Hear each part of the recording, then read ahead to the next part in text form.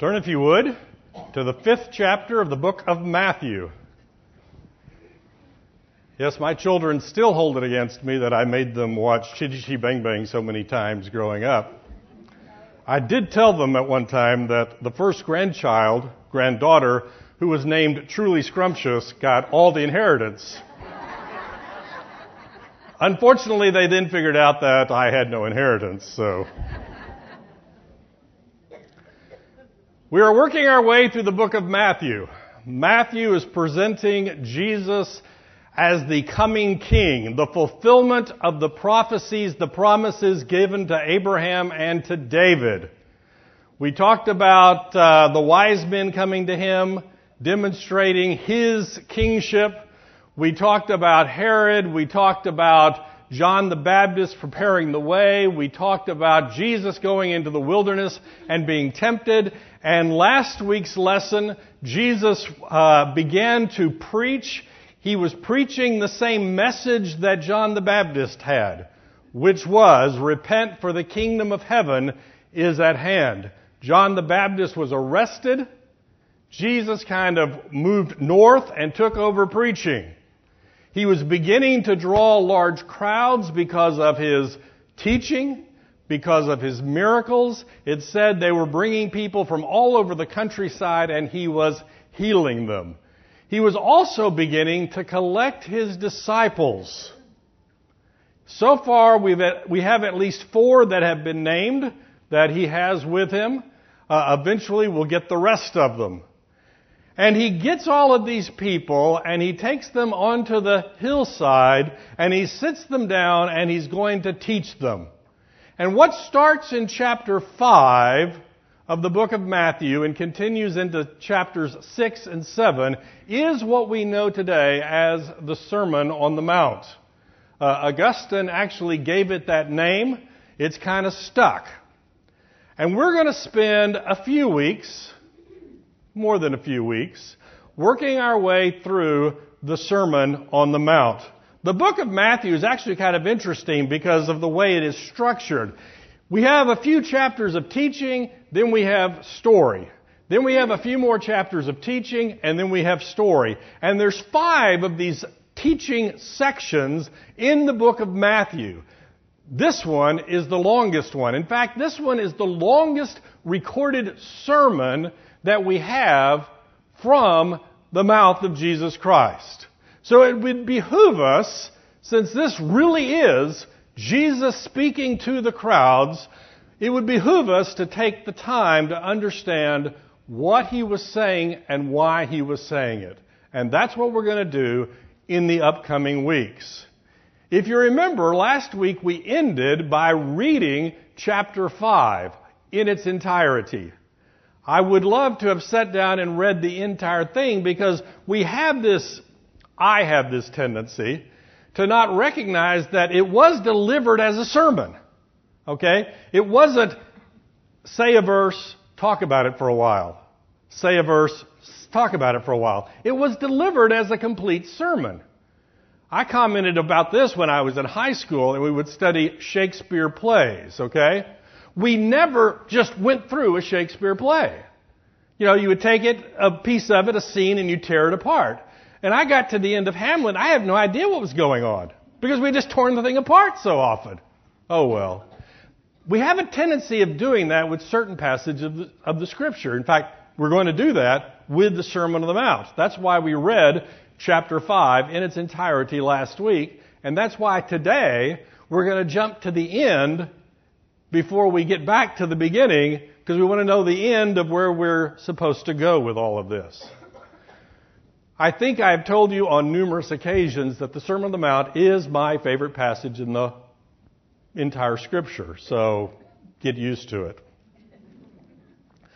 We have a few introductory comments that we have to get out of the way before we start the Sermon on the Mount. Number 1 is, who is he talking to? If you remember, we read the first couple of verses last week, and it says, seeing the crowds, he went up on the mountain, and when he sat down, his disciples came to him. So the vision that I have of this is Jesus, the disciples, and the crowd. Is he teaching the disciples, or is he teaching the crowd while just letting other people listen? I also think, in my vision, and we'll talk about this a little later, that there's the disciples, there's the crowd, and on the periphery, there are the Pharisees and the Sadducees sitting there trying to figure out, should we kill him now or should we kill him later? I mean, is he a threat to us? What is he teaching? Why is he teaching it? So the number one question that we have to answer is he talking to you today in the Sermon on the Mount? And there's lots of different possible answers to this question.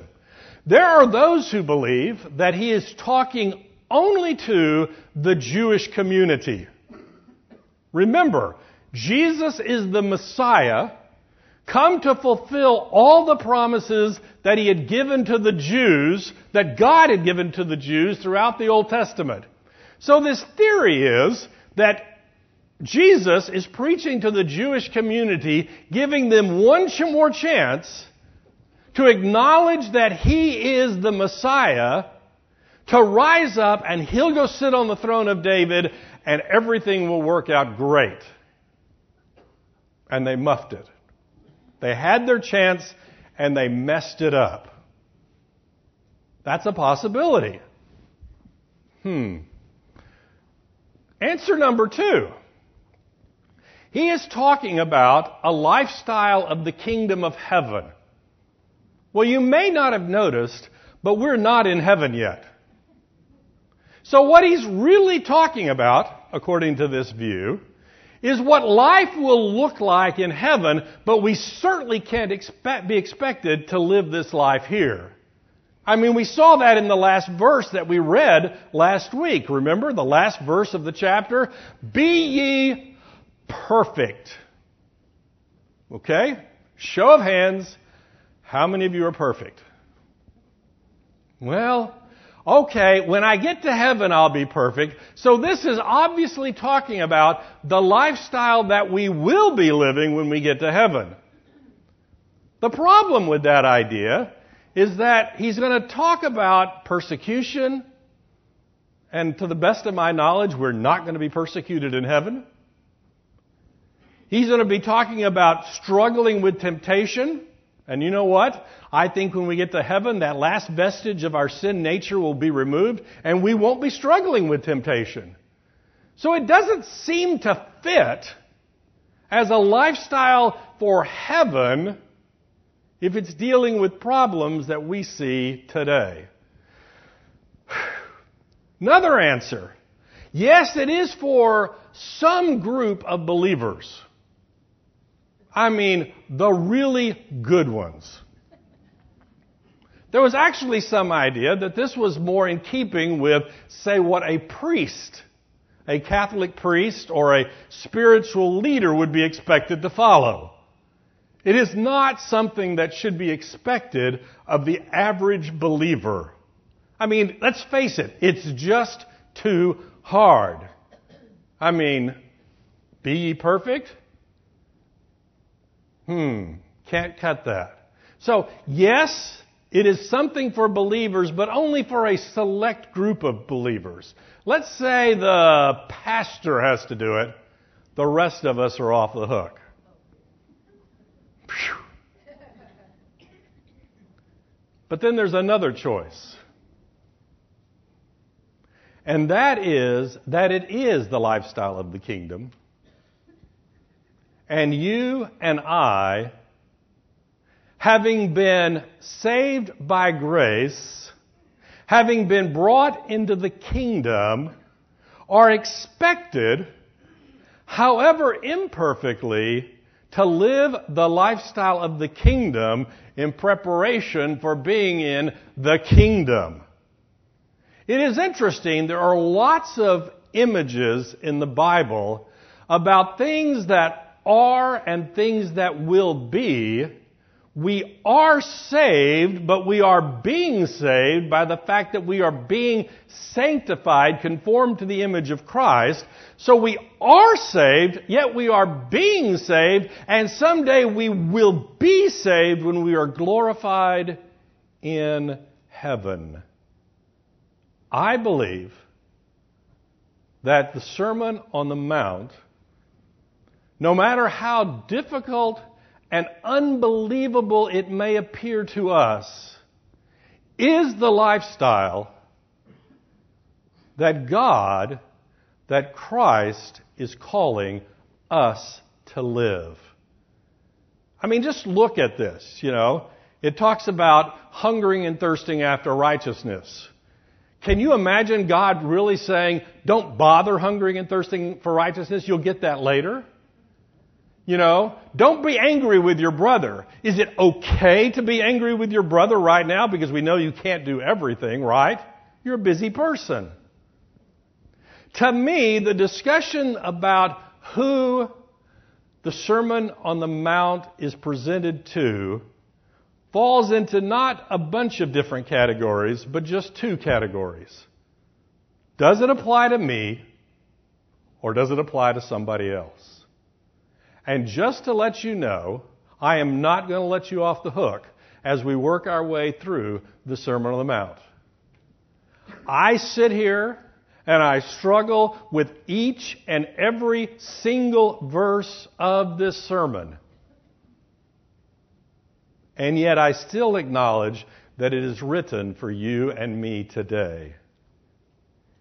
However imperfectly we reach it, since we still have the remnant of our sin nature, and there will come a time when all of that is washed away, we are called to live a lifestyle that is radically different than the life of the world. Jesus is coming to present the kingdom of heaven. But you see, we aren't living in some neutral territory. We're living in a different kingdom. The kingdom of this world, whose Lord is the same devil, the same Satan who tempted Jesus in the wilderness. And all he wanted from Jesus was a single act apart from the will of the Father, and he would have Jesus where he wanted him. So the question that we have is, what does the kingdom of this world teach us? And what does the kingdom of heaven teach us? And which kingdom are we in?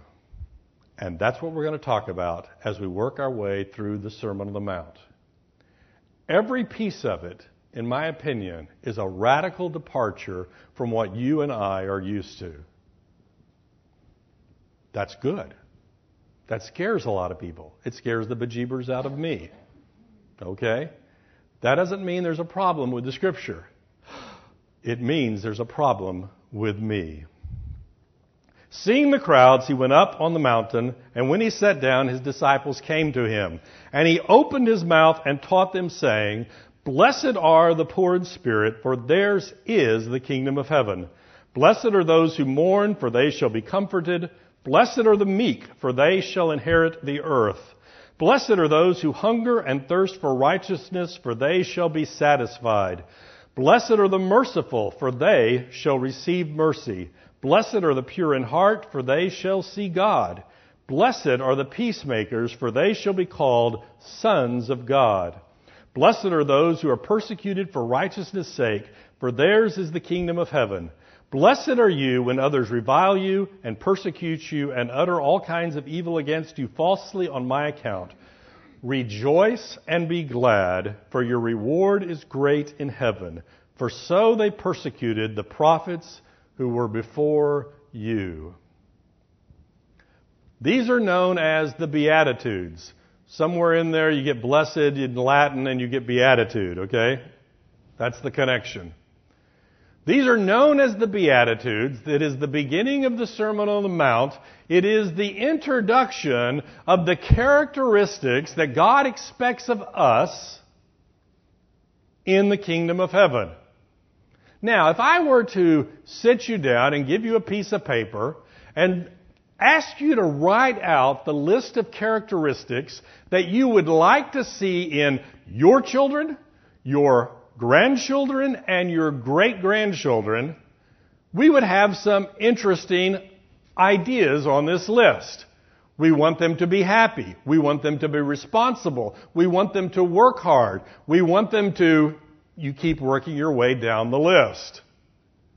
That's what we would ask for our children, our grandchildren, and our great-grandchildren.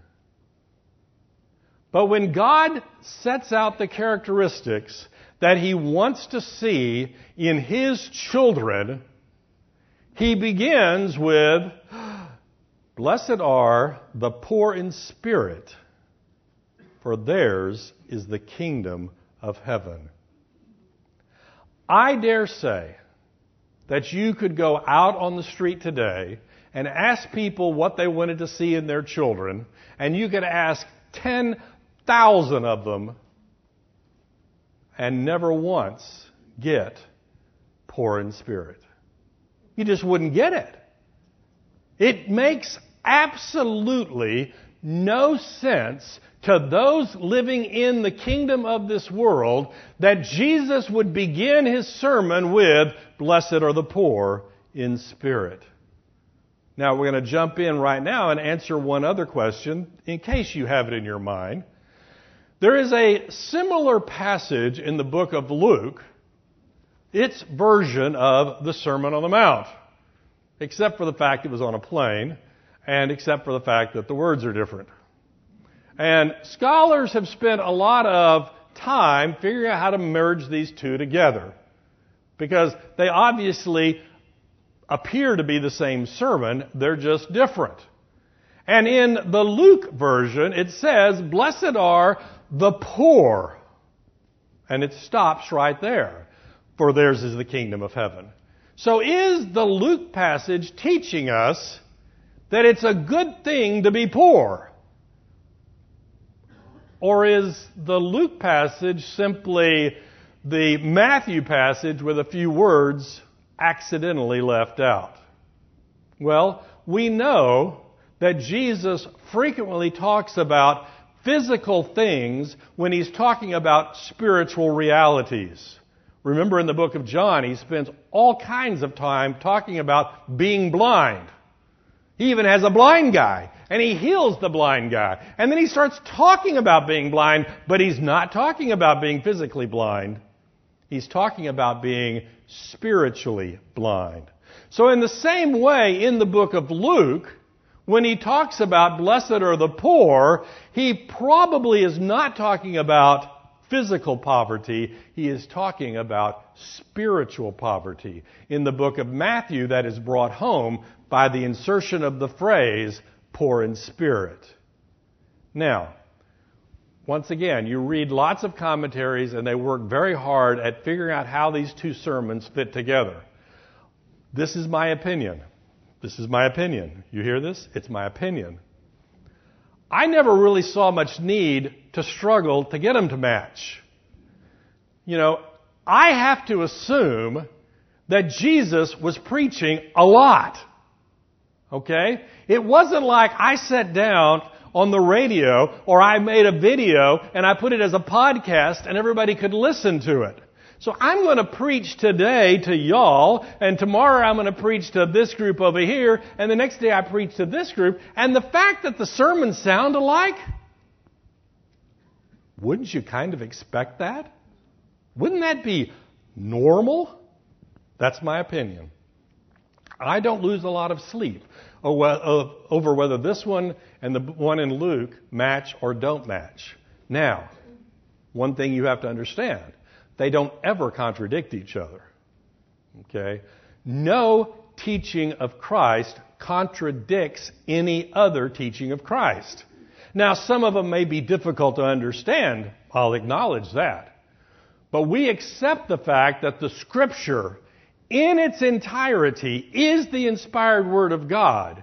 And there are no true contradictions in the Bible.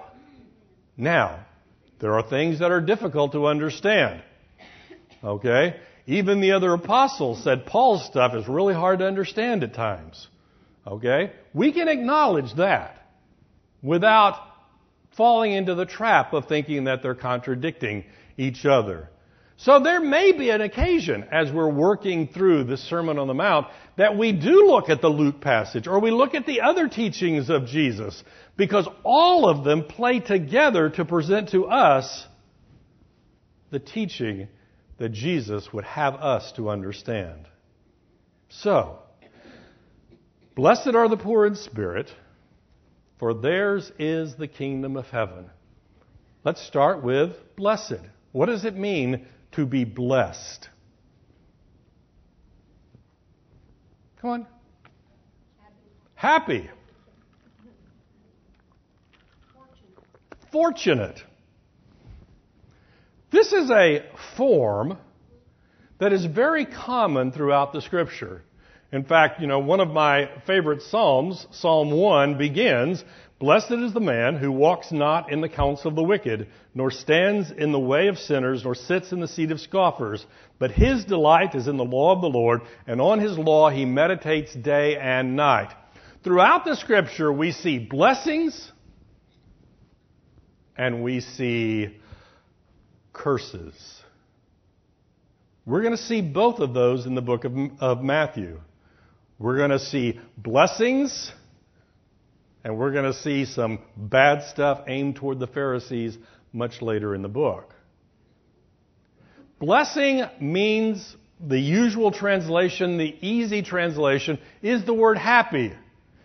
But that only makes sense if we take a more classical view of the definition of the word happy. Today, we go up and say, "Are you happy?" That means you had a good meal, you slept well last night, you watched a good movie, you read a good book, and you're happy because your external circumstances are in a good situation right now. Okay? This morning around my house, we were not happy. My son went shooting yesterday, had the guns in his trunk of his car. The guns are no longer in the trunk of his car. Somebody opened all the car doors of all of our cars, but we were not happy because external circumstances were not going our way.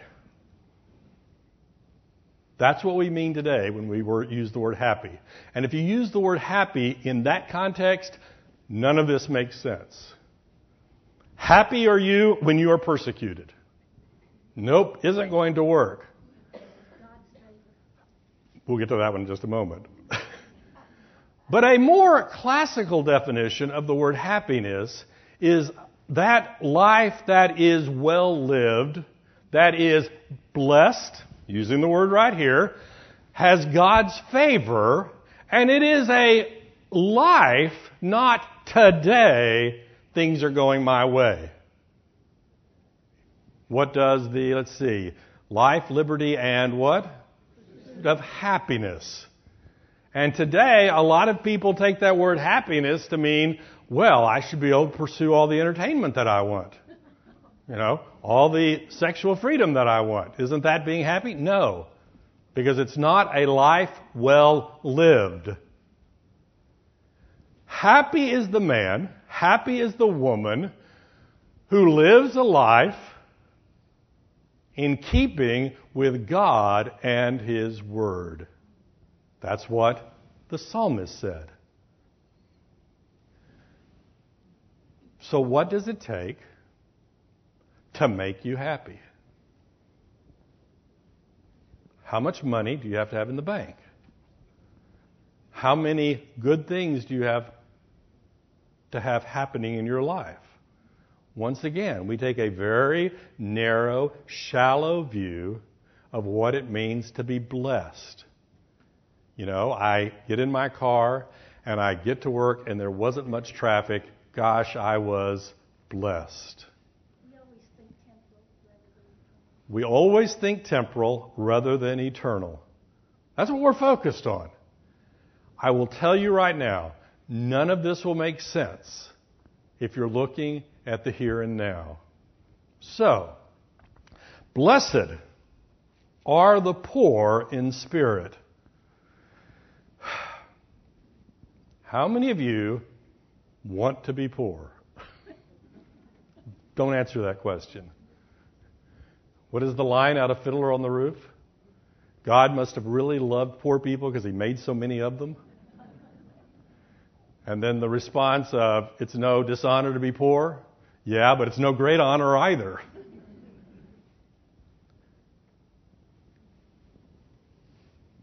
If I'm giving you the characteristics that I want to see in my children, the first thing that I start with is not the lack of something. Poverty means there is something and I don't have it. I can be poor in money. I do have 8 children. It does kind of make sense. I can be poor in food. We haven't been to the grocery store. There's no food in the house. I can be poor in a lot of things if there's something and I don't have it. Whatever it is, if I need it or at least think that I need it and I don't have it, I'm going to tell you that I'm poor in whatever that thing is. And when we're looking at our children, we don't want them to be poor. We want them to have an abundance. We want them to have a lot of whatever it is. Happiness, joy, money, things, friends, relationships. Some of those are good. Some of them are, what? Okay. But we want them to have an abundance. Doesn't God want us to have an abundance? John says he does. What does he say in John? He says that I would that you have life and have it abundantly. I would that you would have life and that you would have it abundantly. Sounds like a contradiction to me. Let's just shut it up and go home.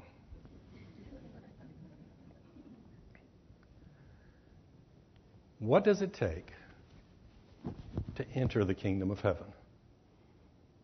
Let me tell you the problem. Okay? Let me just tell you the problem in a nutshell. You ready for this? God created you, God created your ancestors in a garden, and they were perfect. God looked at them and said, "It is good." And those ancestors met the same Satan that tempted Jesus, but unlike Jesus, they did not depend on God and His Word. They depended upon themselves, and they followed the temptation, and they ate of the fruit, and they sinned, and sin entered the world. And since that day, you and I, and every human being that ever lived, with the exception of Jesus, we talked about that several weeks ago, have been born with a propensity to sin. Not only do we enjoy it, we look forward to doing it, we do it regularly with great vigor. Because we were born sinners. But there's a problem. A sinful human being cannot enter the presence of God. They just can't. Oh, we're messed up. You're right. And guess what? We knew it. I believe from the very beginning, we knew we were messed up. So from the very beginning, humanity has attempted to work their way back to Eden. There's got to be some way, somehow, of doing something that will get me back to a right standing with God. Every religion ever created, from Greek God, Norse gods, Eastern this, Western that, every one of them is an attempt by human beings to get themselves back to where they know they're not now. That's where it all comes from. If you want to look at the history of religions, that's where they're all going. And I will sit here and I will concoct in my mind a set of things that if I do them, I hope maybe I'll get back to that relationship with God that I know that I don't have. How do we normally do this? We start putting together lists. Okay? If I worship this way, we're going to worship something. If I worship this way, if I do these pious acts, if I deny myself certain things, if I give myself to certain things, if I do all of these things, I will work my way back to God. And God says, go ahead, try. But there's a problem. We're sinners, and we cannot enter the presence of a holy God. And then here comes Jesus. The nerve of him. He sits there and he ends this chapter with, be ye perfect. In the middle of the chapter, he starts talking about the Pharisees, the most righteous people that were around. This mob of people, this crowd of people that he's talking to them, the Pharisees were the most righteous people on the planet. And Jesus says, unless your righteousness exceeds theirs, you're not going to make it. And they're going, shoot, we're doomed.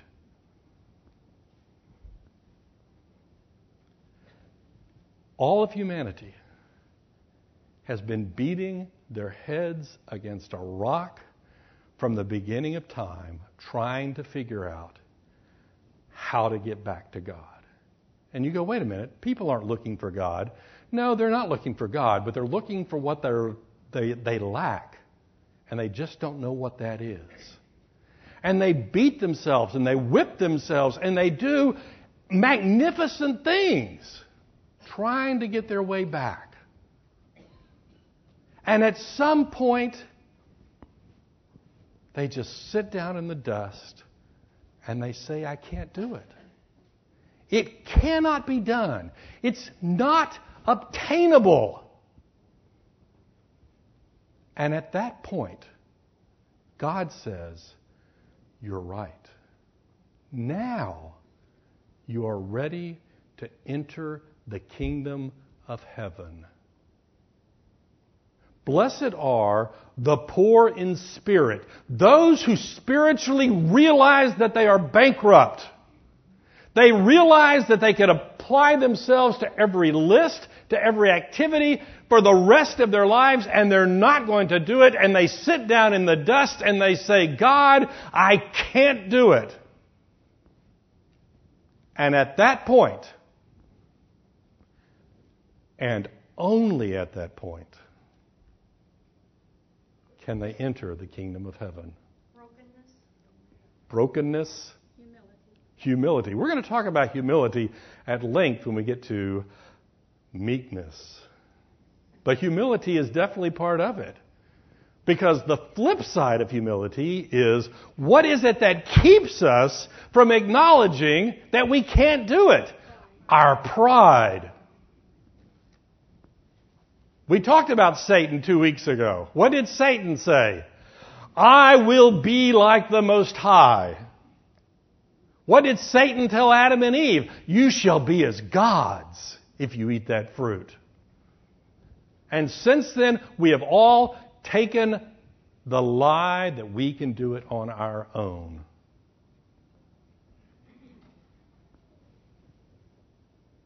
Blessed are the poor in spirit. Blessed are those who know they can't do it. This is contrary to everything you hear in every self-help lecture or read in every self-help book that exists today. What is the number one thing they say? Believe in yourself and you will do great things. No. Believe in God and you will do great things. But regardless of what it takes to be a success in the world, all of that is worthless before God Himself. Let me let you in on a little secret. We saw this repeatedly in the book of Romans. Repeatedly. God is going to save you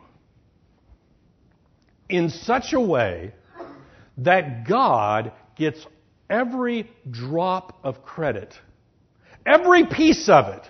You will never enter heaven saying, I did it my way. God is going to save you in such a way that God gets all the credit.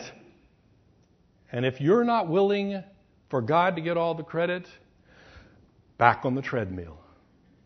Because you're going to go around and around and around and around and around and around and around. And then you'll die. Does that sound depressing? It is interesting to me as we work our way through these Beatitudes.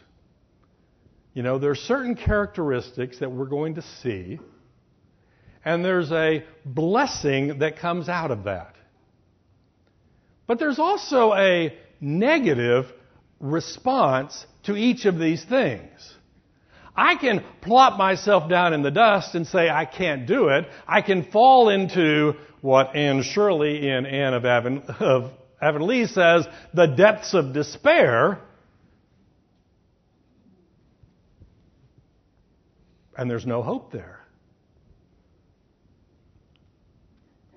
The first beatitude is not the first beatitude by accident. God is going to tell you, Jesus is going to tell you, how to live a lifestyle of the kingdom. But before He does that, He's going to tell you that you can't get into the kingdom. Well, that doesn't make sense. Sure, it makes sense if He's the one that's going to bring you into the kingdom. Blessed are the poor in spirit, for theirs is the kingdom of heaven. It's kind of interesting when you talk about last week's lesson and several weeks ago when we talked about John the Baptist, and their message was what? Repent, for the kingdom of heaven is at hand. And we had a discussion about there that seemed a little vague at the time about the fact that repentance itself is not a work that merits God's favor. It is a response to God working in your life. Because when you're poor in spirit, all you can do is sit in the dust and let God save you. Where do we see this in the Scripture? To me, one of the best examples, you remember the two brothers and the father. The one brother says, give me my inheritance now. I want to go live my life. I'm tired of living around here. So the father gives him his inheritance. He goes out and he engages in wild living. Okay? He spends all of his money and he ends up working in a pig pen. Literally, which isn't the best thing for a Jewish guy to be doing. And he sits there and he says to himself, it says he comes to his right thinking, my father's servants live better than this. And he works out this speech. Father, I'm not worthy to be your son. I have no claim on anything that you have. Just let me be one of your servants. And he comes wandering back home. The father sees him and comes running toward him. He starts his wonderful sermon that I'm sure he's practiced over and over again. The father won't hear any of it. He doesn't care. The son finally acknowledged that he could not do it on his own. And the father came running to him. As long as we sit here and think that we can earn our salvation the good old-fashioned way, we're not going to make it. Now, let's make sure we understand. The Sermon on the Mount is going to tell us lots of things we need to do. Okay? Don't do that. Do this. The Scripture is going to tell us lots of things. Don't do this. Do this. Didn't I just say you don't? No. What I said is doing all of those things apart from the finished work of Christ is worthless. But as we enter the kingdom, through faith, by grace, through the finished work of Jesus Christ, God wants us, no, God empowers us to live the lifestyle of the kingdom. To me, it's fascinating. You start, looking around the Scripture, and you talk about the fruit of the Spirit: love, joy, peace, patience, kindness, goodness, gentleness, and self-control. What is the fruit? Fruit of the Spirit. That means the Spirit brings it alive in you. But elsewhere in the Scripture, it does tell us to pursue love. It commands us to love one another. Okay, which is it? Is it a fruit of the Spirit that the Spirit works out in my life, or is it something that I pursue? And the answer is yes. As long as we think we can do it on our own, we're toast. But the moment we allow the Holy Spirit to work in our life, everything in this sermon we can do. We'll have more about that in the weeks to come. But we're running out of time. So if you would, turn to chapter 7, the very end of it. Verse 24. What does Jesus expect us to do with every word that is in this sermon? We may come back to this passage several times in the upcoming weeks just to continue to remind ourselves. Everyone then who hears these words of mine and does them, he's talking to an audience. Everyone here has heard my words. That's half of the equation. Everyone who hears these words and does them will be like a wise man who built his house on the rock. And the rain fell, and the floods came, and the winds blew and beat on that house, but it did not fall, because it had been founded on the rock. And everyone who hears these words of mine and does not do them will be like a foolish man who built his house on the sand. And the rain fell, and the floods came, the winds blew and beat against that house, and it fell, and great was the fall of it. What he tells us at the end of the sermon is simply this: you all are without excuse. Okay? Every one of you has heard at least verse 3 of the Sermon on the Mount. In fact, we read all the Beatitudes. Every one of you has heard it. The question is, what are you going to do about it? It was interesting. I was reading a study this week by Oswald Chambers about the Sermon on the Mount. I had never read it before. I don't know if you know who Oswald Chambers was. He's best known for his devotional book, My Utmost for His Highest.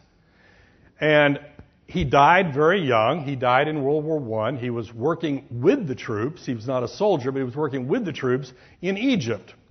And the reality is he didn't really write anything. But his wife, who was a trained stenographer, recorded everything that he said at every meeting. And those became the books that we know of by Oswald Chambers. And he had a study on the Sermon on the Mount. And he says, we learn twice. We hear the word, and at some point in life, God says, that word you heard back there, this is where it applies. Do it. And at that point, we either do it or we don't. And if we don't, we haven't learned it. The person who hears the word and puts it into practice is the person who has built his house on a firm foundation. And when the storms come, not if, not maybe, all of us are old enough to know the storms are going to come. Okay? Anybody want to argue that point? The storms are going to come. And the house that is built on the firm foundation will stand, and the house that is built on sand will be washed away. That's the option. Hear it? Both of them heard it. Do it or don't do it. We'll have more to say about that later. But what's the final verse of chapter 7? 2 verses. And when Jesus finished these sayings, the crowd were astonished at his teaching, for he was teaching them as one who had authority and not as their scribes. You ever talk to somebody who you know knows what they're talking about? Or conversely, have you ever talked to somebody who you know doesn't have a clue what they're talking about? He said every day.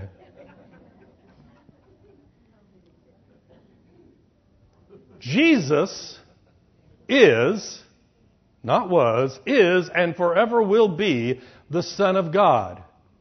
Jesus was, is, the force, the power, the person who created the world as we know it.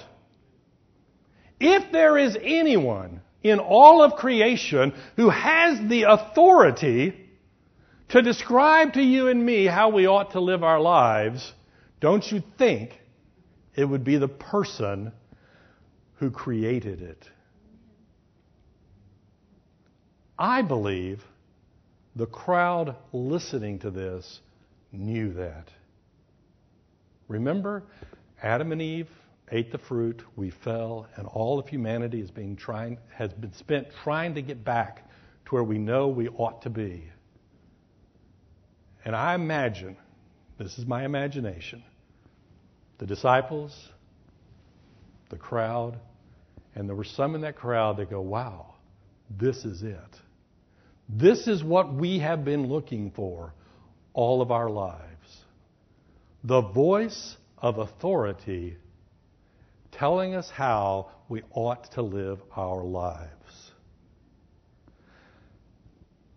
Blessed are the poor in spirit. What I would really like from you is, if you are not a believer, I would love for you to be miserable. Because as long as your pride tells you, I can do it, I have a chance, there's a way to do it, oh, give me one more shot, another $100, another job, another wife, another husband, another something, another church, another Bible study, whatever it is, as long as your pride tells you just one more, you're going to keep looking for one more. But the moment you say, I cannot do it, God says, I've been telling you that all along. Here's the door, come on in. And we're going to see later in the Sermon on the Mount that that's a narrow door. And few find it. Why? Oh, I just so want to earn it myself. I really do. We sit there and we think, why don't people respond to the gospel? It is the good news. Because, as Jesus says about the Pharisees, we are like our father Satan. We will do it on our own, or we're not going to do it. Yes, Don. My moment was when I realized I had absolutely nothing to offer God. Yep. The moment you recognized you had nothing to offer God. Come on, God. Totally dependent upon Him. Come on, God. I've got a quarter. You think, wait, a quarter, that's pretty stupid. But to God, why is a quarter any different than $1 billion? $1 trillion? He doesn't need your trillion any more than he needs your quarter. But that's the way our minds think. If only, if only, if only. The promise of the kingdom of heaven is that the only people who are getting in are the ones who know they can't get in. And that's who the door opens for. Let's close in prayer. Dear Heavenly Father, thank you. Thank you for the word that you've given us. I pray, Lord, that you'd help us through this week to acknowledge that you do it all for us. For it's in Jesus' name we pray. Amen.